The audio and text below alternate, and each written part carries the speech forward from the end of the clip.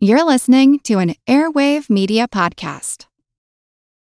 For the ones who work hard to ensure their crew can always go the extra mile, and the ones who get in early so everyone can go home on time, there's Grainger, offering professional-grade supplies backed by product experts so you can quickly and easily find what you need. Plus, you can count on access to a committed team ready to go the extra mile for you. Call, click Grainger.com, or just stop by. Grainger, for the ones who get it done.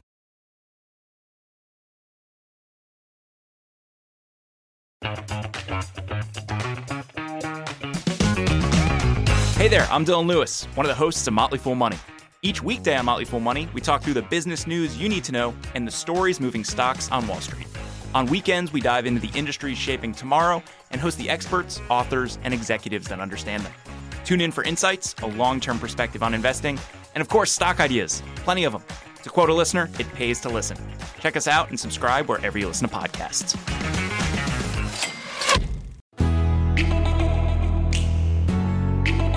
Hey everybody, I'm Jean Chatzky. I'm so glad that you've decided to tune in today. Join us on Her Money. Our Her Money family knows that sometimes we do episodes that are especially crafted for a specific set of listeners. And of course, we always try to make sure that every show has some great little nuggets and takeaways for everyone. But the truth is, we love getting granular. Episode 197 was all about living child-free. Episode 263 detailed the best investing practices for moms. Episode 157 focused on specific concerns that the LGBTQ community has around managing their money. And Episode 231 detailed how Black women can get a seat at the table. The list goes on. We would love it if you would take a dive through our archive and let us know what spoke to you most and what you'd like to see in the future.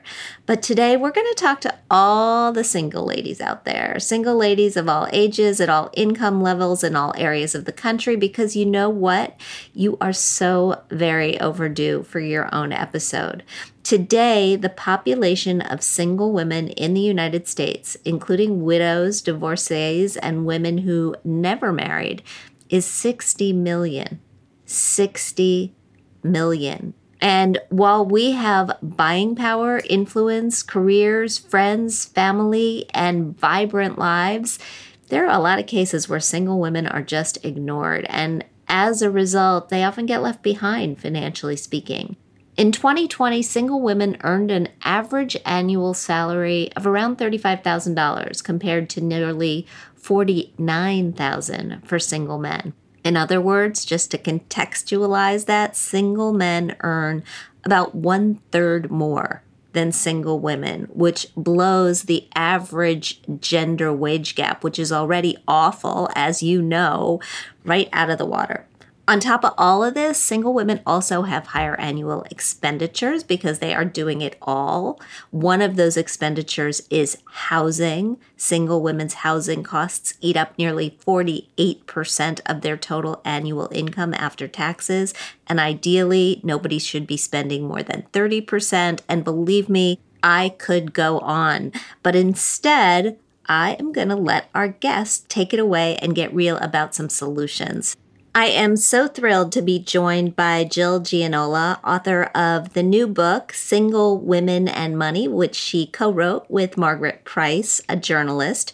Jill is a teacher and a financial planner, and their book shows how unpartnered women can manage their finances for both the long and the short term. It shows how we can work toward a place where women can achieve all of our goals without feeling the need to marry in order to obtain the life that we want.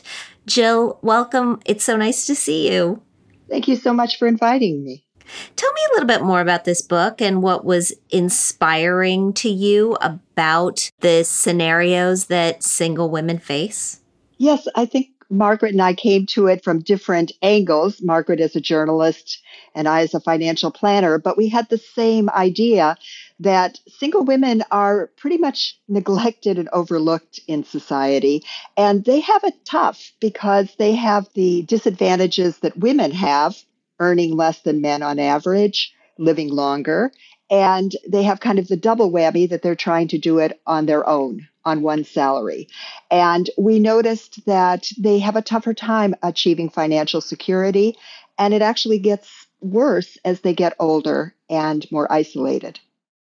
Can you explain that in numeric terms to me? I mean, I'm sort of wondering, as we look at single women over the long haul, how does this earning less, having to spend more scenario impact them throughout their lives? Yes, I think one really good metric is Social Security, which, back in the day, Social Security was supposed to be one leg in the three-legged stool that was to support you in retirement, but it has become increasingly important. And the goal is that Social Security should really supply about 40% of your retirement income. And for single women, over half rely on Social Security for 90% or more of their retirement income. So something that was supposed to be just a part of their retirement is their entire retirement. Wow, 90%. That's pretty daunting. Is this something that's fixable? I think it is. I think it takes a lot of effort by a lot of different groups. We need to reform, in my opinion, some of our tax laws, Social Security, more attention to the gender gap. Those would all help single women. Unfortunately, this is a plight that I think society has generally overlooked for a very long time. Why do you think that is? And do you see it changing?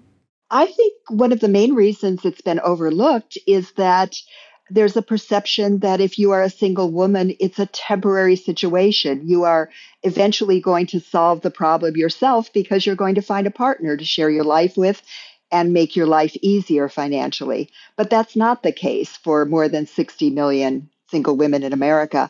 So I think the change is going to be slow. I think more and more as millennials and some of the younger women are saying, no, we're single, we're staying single, we're not searching for our Prince Charming, perceptions will change. I hope so. And I hope they change pretty quickly. I'm a big fan of controlling the things that we can control. And societal change, although I think we can help it along, is not necessarily one of those things. But we can, as single women, control our own personal economies. We can try to earn more. We can try to use our resources more wisely. We can think about the different challenges that singles face that people who are partnered don't necessarily face. So what are those issues? What are the specific issues that separate widows, divorcees, women who never married from women who do have partners? Yes, and I think that's such a good point about controlling the things we can control. That's one of the main reasons we wrote the book, was to show how difficult the situation of many single women is, but at the same time saying, but here's what you can do to make your life better. It isn't just throw up your hands and say, I won't be able to achieve my goals. That's all there is to it. You can, and there are specific things you can do. Widows and divorcees, I think, often have a bit of an advantage because they were working with somebody to build a life, and often they have more experience than in finances. They understand it a little better, and frankly, they get part of the nest egg that was built as a joint couple. Whereas women who have never married are doing it all on their own. And so when it comes time to file for Social Security, for example, they don't have the option of filing on their former or deceased husband's benefits, which is also often a boon. It's all on their own shoulders. If they get it, it's because they earned it. We've got listeners who range in ages, starting in their 20s, going all the way up to their 70s. We know it because they send us letters and they tell us what's going on in their lives in great detail. And they expect us to get tactical for them. And so that's what I want to do. I want to talk about specific age groups. What are the things that you should be putting on your list? What are the things that you should actually be thinking about in order to build a financial life for your future. And let's just assume that you stay single. For the purposes of this conversation, let's just assume we are staying single. So let's start with those youngest women. If you're a woman in your 20s, you're in your first job, you're probably not earning a whole hell of a lot. What do you do to lay the foundation? I think the first thing you need to do is to take a look at your cash flow. What's coming in, what's going out, and making sure that those make sense. We have seen statistics that single women, particularly younger single women, tend to spend more than they make. It's a reality. They may not be earning much. They may be saddled with student loans, but for whatever reason, the outflow is greater than the inflow, and that needs to be corrected. So one of the suggestions we make is to look at your debt. If you do have credit card debt or student loan debt, build a plan. You're not going to pay it off instantaneously, but have a plan to chip away at it little by little. Start saving in a money market or a bank account to get an emergency fund. Get something to fall back on because, again, it's all on your shoulders. And take a hard look at your career. It's never too early to think about, what can I do to earn more? Can I get more skills? Can I ask for a promotion or a raise? Can I change what I'm doing in my company to earn more? I'm always reminded when we talk about women in their 20s about a story that I read in New York Magazine about 26-year-olds who rolled off the parents' health plan and didn't replace it, who just decided, I'm young, nothing's going to happen to me, I'm not getting health insurance.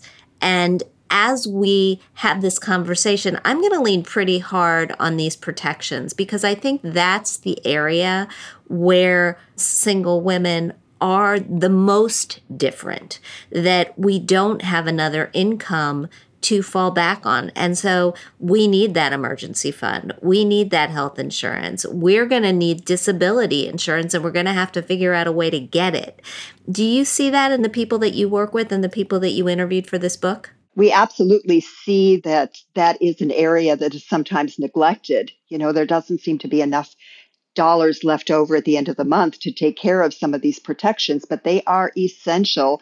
Exactly as you said, if you're living on your own income and you become ill or injured, your income stops. What happens? So disability insurance is key and health insurance is key. And as more and more women try their hand at being entrepreneurs, they have to supply those protections on their own and not rely on an employer to provide them. Absolutely key. Build that safety net.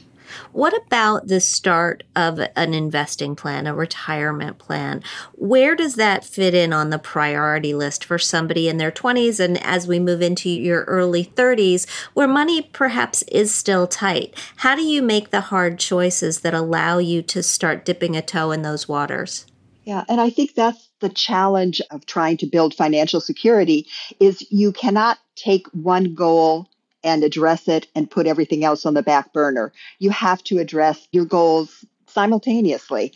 And therefore, it means having money to pay off some of your debt, but also investing in a retirement plan, a Roth IRA, even if it's just $10 a month, $15 a month, get started.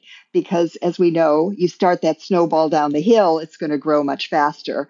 So I think that addressing various parts of your financial plan, building the emergency fund, paying down debt, and starting to save or invest all need to be addressed simultaneously, even if it's a small amount toward each goal. Yeah, because then you can see progress happening in all of those areas. As we age, as we get into our 30s, 40s, what other priorities start to show up? What are the things that we have to make sure that we take care of? And once you're in your 30s and even into 40s, certainly look at home ownership as a way to solidify your financial situation. Inflation is certainly in the news now, but anybody who has a 30-year fixed mortgage, at least their mortgage payment is staying the same, is not affected by inflation. So that's a boon in inflationary times. And there is evidence that single women actually buy homes at a faster pace than single men, for example. They've recognized that is a way to build financial security. So increasing the amount that you're putting into your retirement accounts, perhaps buying a home, making sure that safety net keeps up with your income are all important in your 30s and 40s. I want to come back to home ownership in a second because I do think it's incredibly important to women. I've shared my story on this podcast many times, but I was divorced when I turned 40. I'm remarried since, but I was dead set on buying a home. I probably should have rented. It was 2005. Real estate values were at their height. I paid more on my street than anybody else had paid for a smaller house. It was not a wise financial move, and I should make wise financial moves. But for me, this was emotional, and it felt safe, and it felt secure. Do you hear that from the women in your practice? And how do you advise them knowing that it's an emotional component? Yeah, absolutely. It is emotional. It feels exactly like you are exerting control over a part of your life. And that's extremely important. We talk about the emotions of it, but my job is to crunch the numbers for them. So I show them how much they can afford realistically, what it's going to cost them. They need to solidify their emergency fund because as a homeowner, you don't know what's going to come your way with repairs and other issues. So if the numbers work, then we go forward. But I'm pretty hard-headed about the numbers. When does home ownership not work? When is it better to rent? I think in some areas of the country, and Manhattan may be one, it's very difficult to buy a home at a price that you can afford that is livable. So there are certain circumstances where it just may not be affordable. Also, if you are not sure you're staying in the area, you may be moving away, or your situation may change, then homeownership is not a good idea.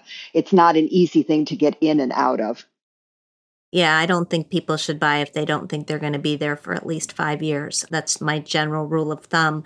But I do think right now we have this opportunity with the world having gone remote to perhaps think of picking up and moving to a place where you can lower your housing costs, the housing costs that represent such a big share of the budget of single women. And then with one move, you change your whole life, but you change your whole financial life. Absolutely, absolutely. I think also single women are looking more at living in communities where they can feel part of a community that maybe is walkable, that is maybe not overwhelming to them. And I agree. I think there's a lot more options to make your life better than having to move for a job. Let's continue on our progression through the ages. You get through your 40s into your 50s. I know so many people in general, but also, single people who say, well, I don't need a will. I have no dependents. Why do I need a will? Do I need a will if I'm a single woman? Yeah, absolutely. You need a will. You need a will, but you also need a power of attorney. You need estate planning documents that actually will help you while you're still alive. So you need to find someone you can trust who could step in and manage your affairs if you're not able to do so. You may even, in some states, it may make sense to have a trust so that you can put your investments in trust that can be managed by someone else. You have to think about someone who can make healthcare decisions for you if you're unable to do so, a healthcare power of attorney, advance directives. When there's a couple involved, it's assumed that the spouse can come in and make some of these decisions for you. But if you're single, there's no assumption. A friend can't just step in, a relative can't just step in. You have to name the person you want to make decisions for you. So very important to have those documents. At what age do you suggest people start looking at them? How much do we have to have accumulated in terms of assets for this to start to make sense? I actually think that the basic 4 documents, the will, the power of attorney, and the 2 healthcare documents, at adulthood, in your 30s, you really have to get those in place. Then when you're in your 40s and 50s, certainly revisit those from time to time. Your goals may change, your friendships may change, your situation may change. But those are documents that should be in place fairly early. When you get into your 60s and you're starting to look toward retirement, there's a big Social Security decision to be made, and you alluded to that. But there's also this concept that we're talking about more of guaranteed lifetime income, of taking some of the money that you've saved for retirement and converting it, perhaps using an annuity, the sort of annuities that are now starting to show up in 401k plans, so that you know that you'll have a paycheck for the rest of your life. Does this make sense? I think it can make sense for some women. It's not a one size fits all solution, but for a woman who maybe has a certain amount of assets and knows that she will be getting Social Security and would like to have a stream of income that covers the remaining expenses, day-to-day expenses, and then reserves the rest of her investments for growth and for other kinds of expenditures, it can make sense. It's important, though, to shop around these single premium immediate annuities, as they're often called, where you turn over a chunk of money to an insurance company in exchange for a monthly income for the rest of your life. Can make sense, but make sure that you have gotten several quotes because different companies pay different amounts, and that you understand the rules, meaning you can't change your mind once you've bought one of these. This is in stone. Yeah, absolutely. Also, I think it's important to understand with interest rates so low, annuitization right now is pretty expensive. And as we enter this rising interest rate environment, you're going to get a better deal. And you get a better deal as you age. So keeping those factors in mind, I like the idea if you're thinking about annuitizing of doing it in chunks over time, kind of like you would build a bond ladder. Long-term care insurance, the last of the things on the list that I think is so important for singles, right? Because there is nobody, I mean, maybe there are, and we'll talk about kids in a moment, but if you don't have dependents and you don't have a partner, you've got to provide for your own long-term care. Absolutely. And long-term care insurance, I have found, is a very difficult conversation to have because it's extremely expensive and rates have continued to go up, premiums have continued to increase. Doubling premiums is not uncommon these days. So something that you thought was affordable now becomes unaffordable. And yet, there's a high probability that you are going to need some kind of care in the future. So you're kind of stuck in this catch-22. I may need it, but I really can't afford it. So again, it's shopping around, seeing what you can afford. There are some hybrid annuities hooked up with long-term care insurance that are becoming a little more interesting. Still early days for that.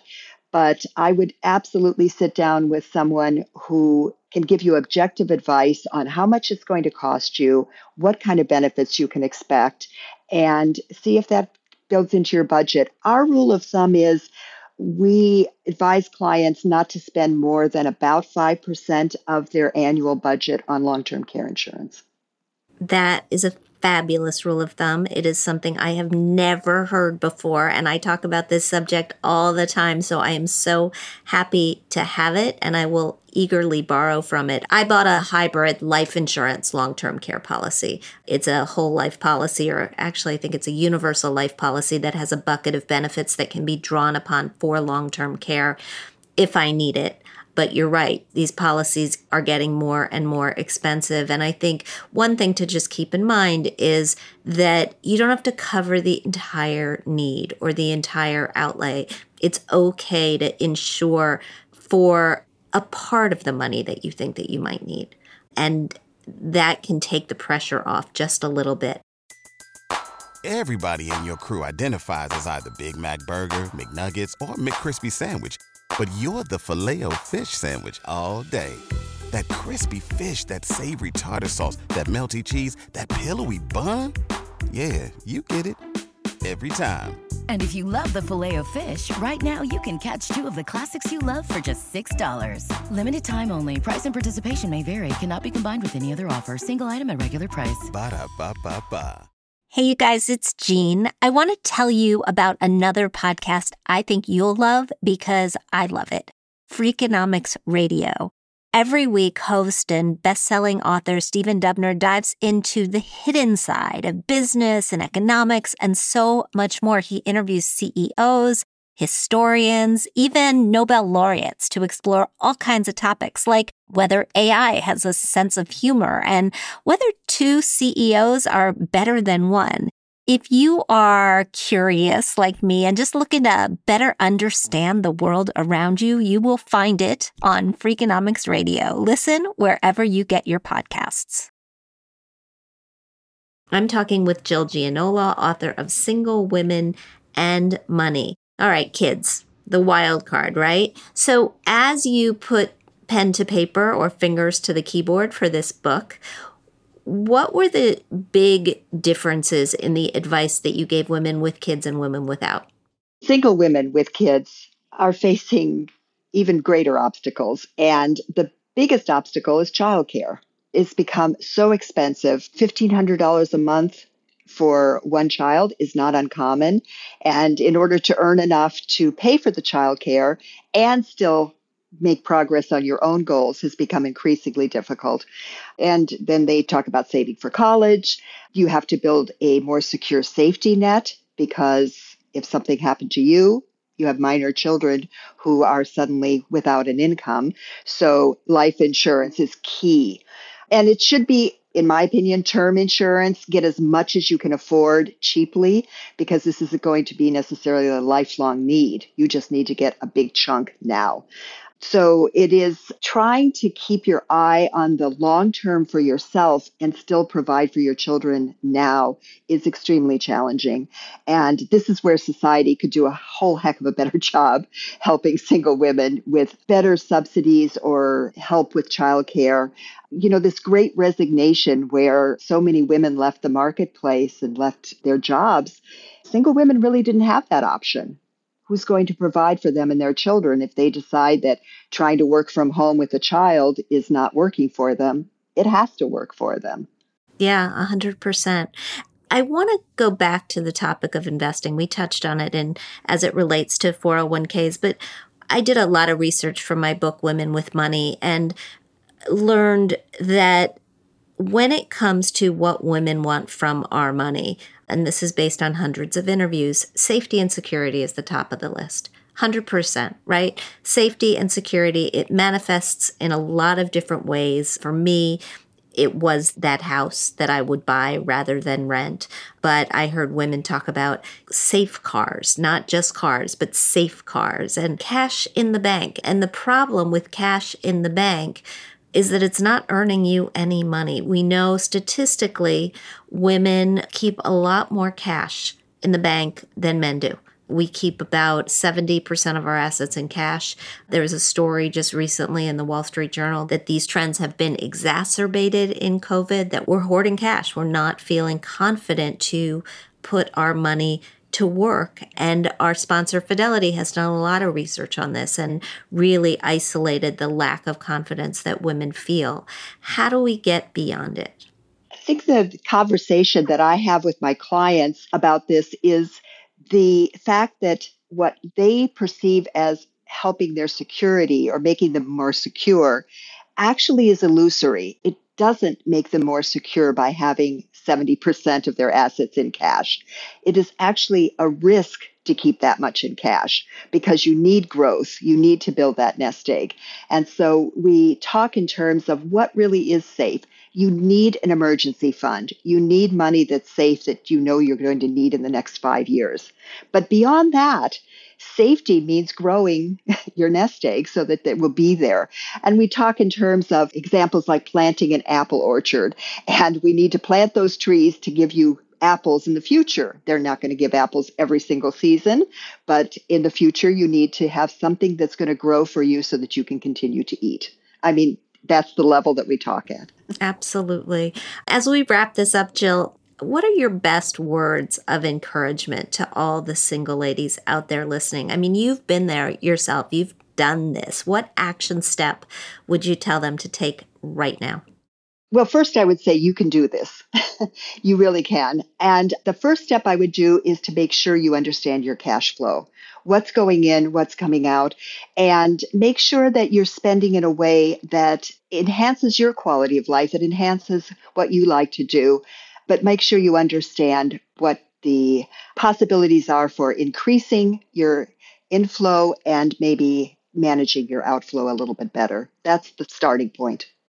Jill Gianola, the book is Single Women and Money. Thank you so much for doing this with me today. Thank you. It was a pleasure. And we'll be right back with Catherine and your mailbag.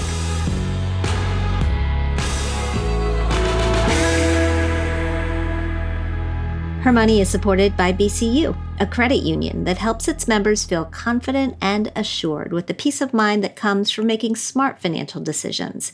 Visit bcu.org to learn ways to secure your financial future. We are back with Catherine Tuggle and your mailbag. Hey, Catherine. Hey, Jean. I really loved this episode. I am so glad we finally gave the single ladies the shout out that they so richly deserve. You know, I was thinking back to my early days on the Today Show.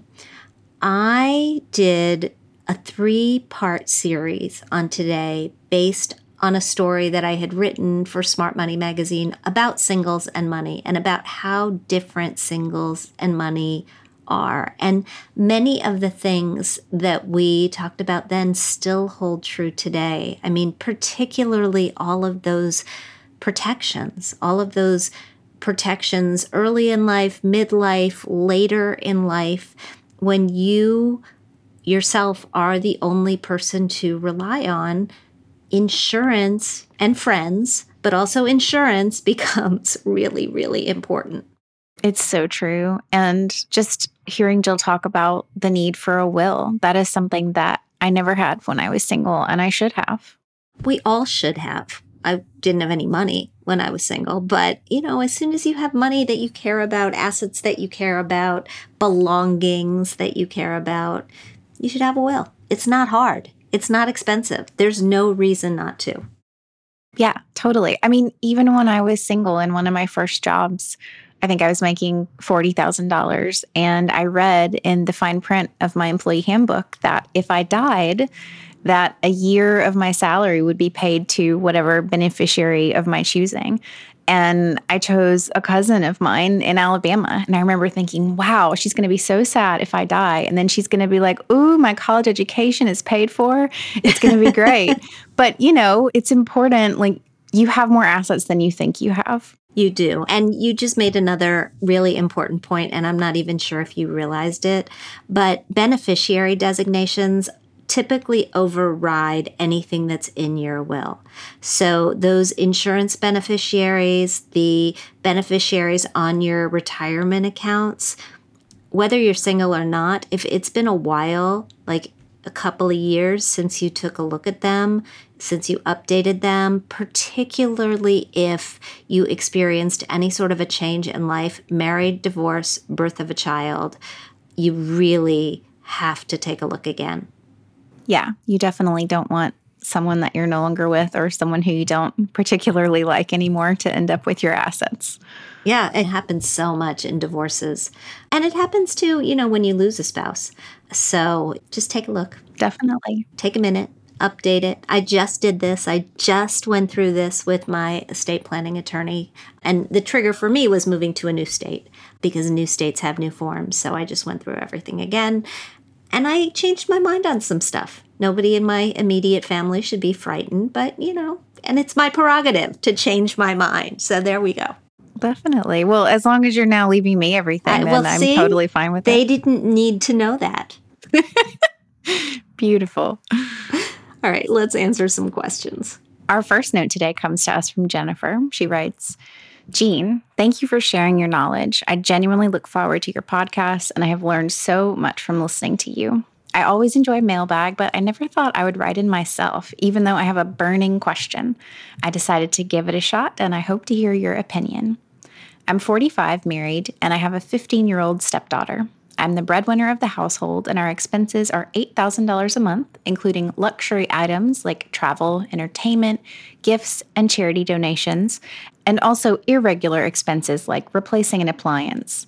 I have $800,000 in retirement funds, a very modest cash savings, long-term care insurance, and I inherited my home when my parents passed away when I was young. I don't have any debt, although I do expect to have to remodel the house at some point in the future. My dream is to retire at 55. I want to continue to travel, but I could pare down other expenses like entertainment and gifts if I need to. My husband would like for me to retire early, and he can provide medical insurance through his job until I'm 65 or possibly older.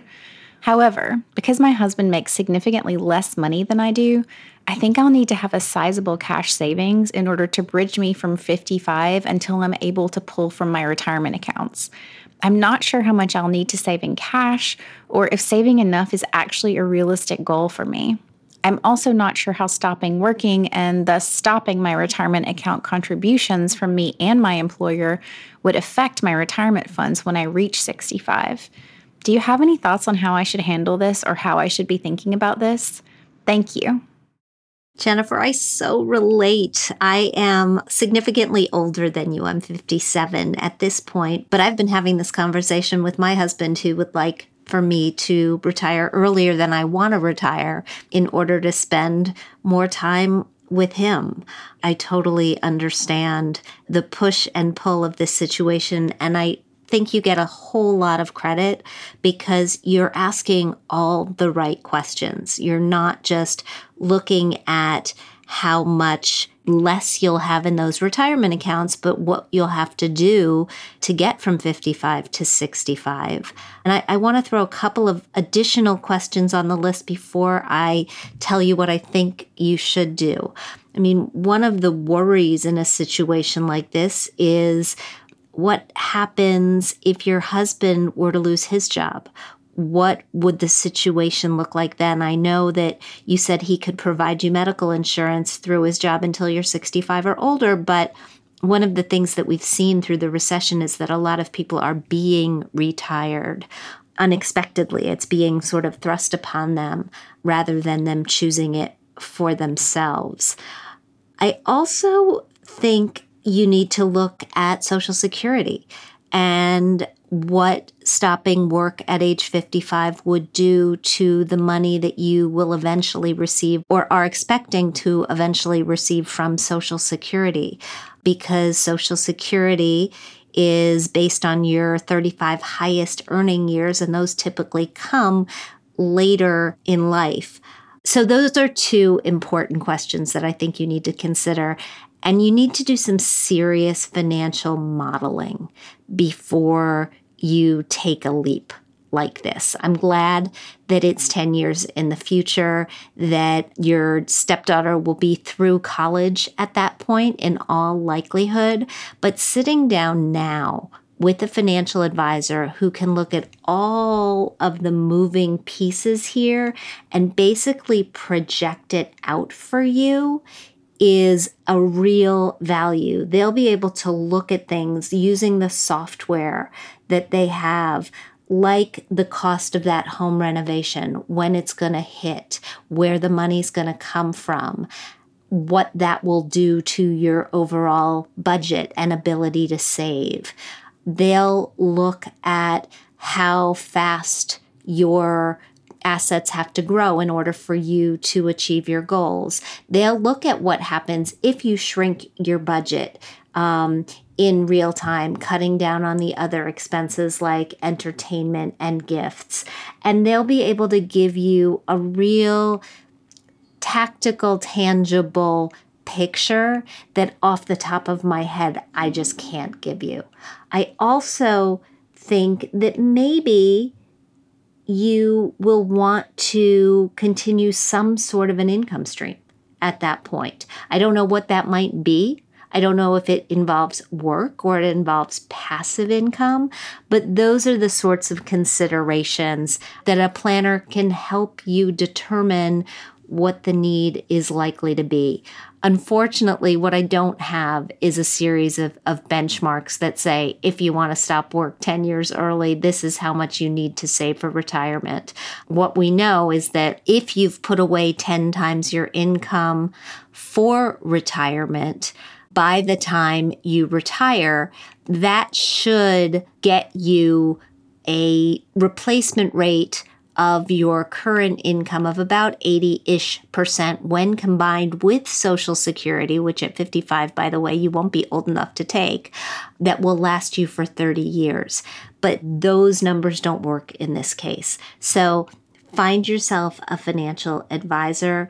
You can certainly go to our website, click the Find an Advisor button. We'll help lead you in the right direction. And if you don't find a person that you like through those channels, the Financial Planning Association and the National Association for Personal Financial Advisors are both recommended sources of mine. Let us know what happens. Yeah, let us know. And you made a great point, Jean, about her continuing to do something for money. I mean, 55 is so young. And I'm wondering if you have a hobby, maybe you can turn that hobby into an income stream. I think that you're going to want to do something, particularly given as long as people are living now. And I think if you do something, it might as well be for money. And that can be your fun money, right? Like it doesn't have to be essential money to your budget, but 55 is young. Yeah, no, it's really young. And it doesn't mean working as many hours as you're working now either, right? That's something to keep in mind. Yep. Our next note comes to us from a member of our private Her Money Facebook group. She writes, "It's holiday bonus time. I don't get one, but my spouse does, and it's more than my annual salary. Now, how to use it wisely. We plan to pay off the last of our student loans, set aside funds for taxes for a Roth conversion, max out my Roth IRA, and we'll still have $9,000 left. So, where should that $9,000 go? Option A, Series I bonds. I've never bought any, but this seems like a good option. But how are they looked at when it comes to student aid? We have a high school sophomore. Option B, high yield savings. We have an emergency fund as well as other savings goals. Option C, boost our 529 plans. Our kids are 7, 11, and 15. We live in a state that doesn't have any tax advantages to 529s. Right now, we're in our early 30s and are hitting the benchmarks for our retirement savings. After the student loan is paid off, we will be debt-free except for our mortgage. And I always pay extra on the mortgage so that we will have it paid off before retirement. Thank you." Thanks so much for the question. What a fun situation to have, right? $9,000 left over. What do we do with it? They're all good options, by the way. They're all really good options. I would probably lean to option B if your emergency fund isn't fully fleshed out. You didn't quite make that clear, so I'm not sure.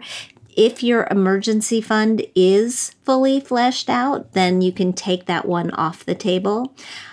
Series I bonds are attractive right now because they are paying a guaranteed 7.2% return.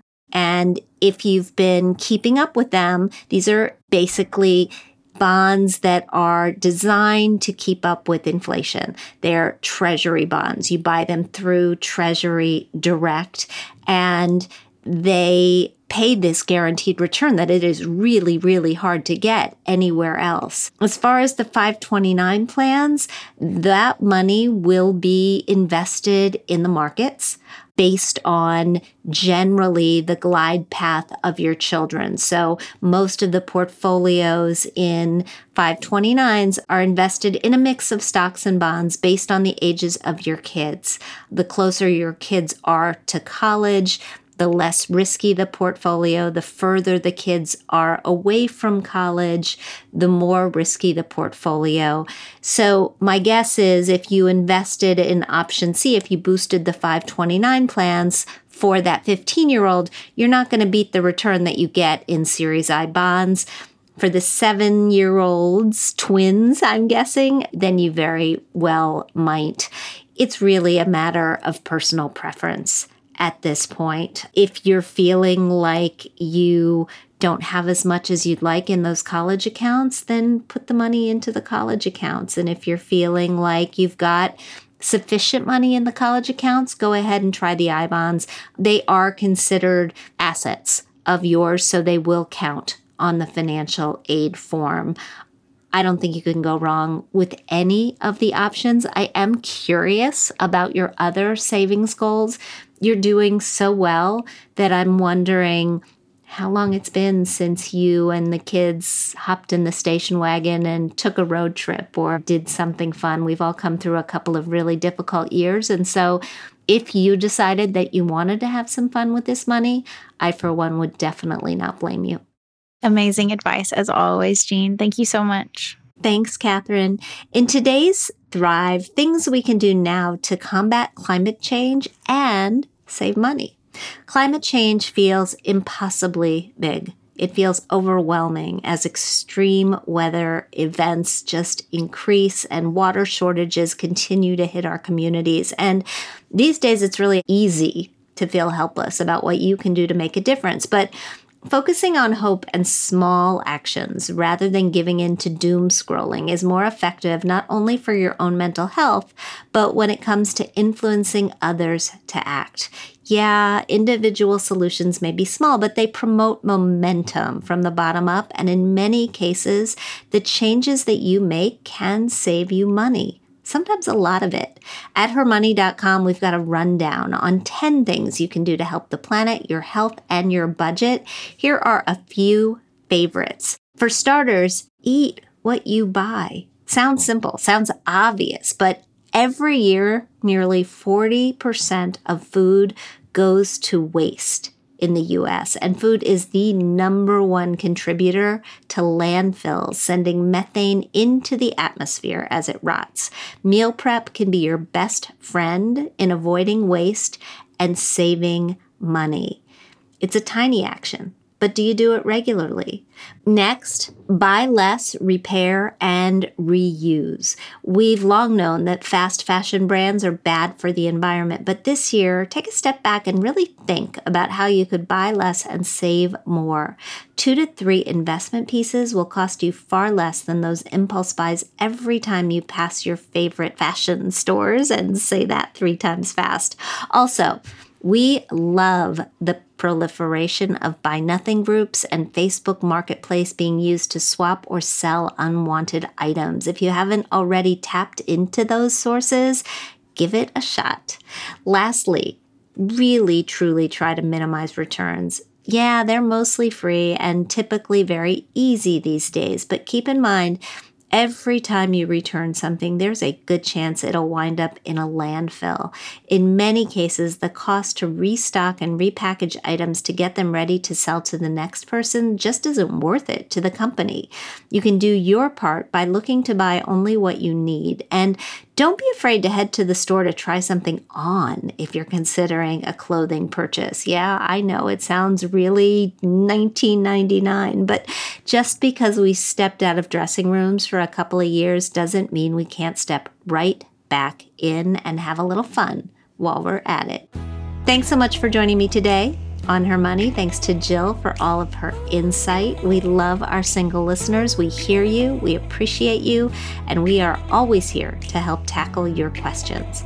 If you like what you hear, I hope you'll subscribe to our show. Please leave us a review.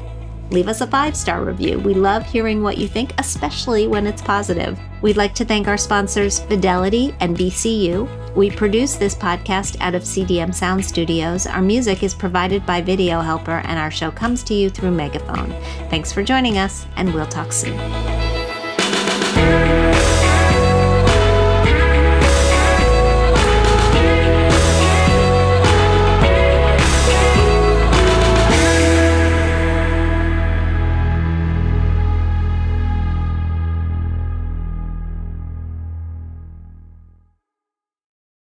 Want to learn how you can make smarter decisions with your money?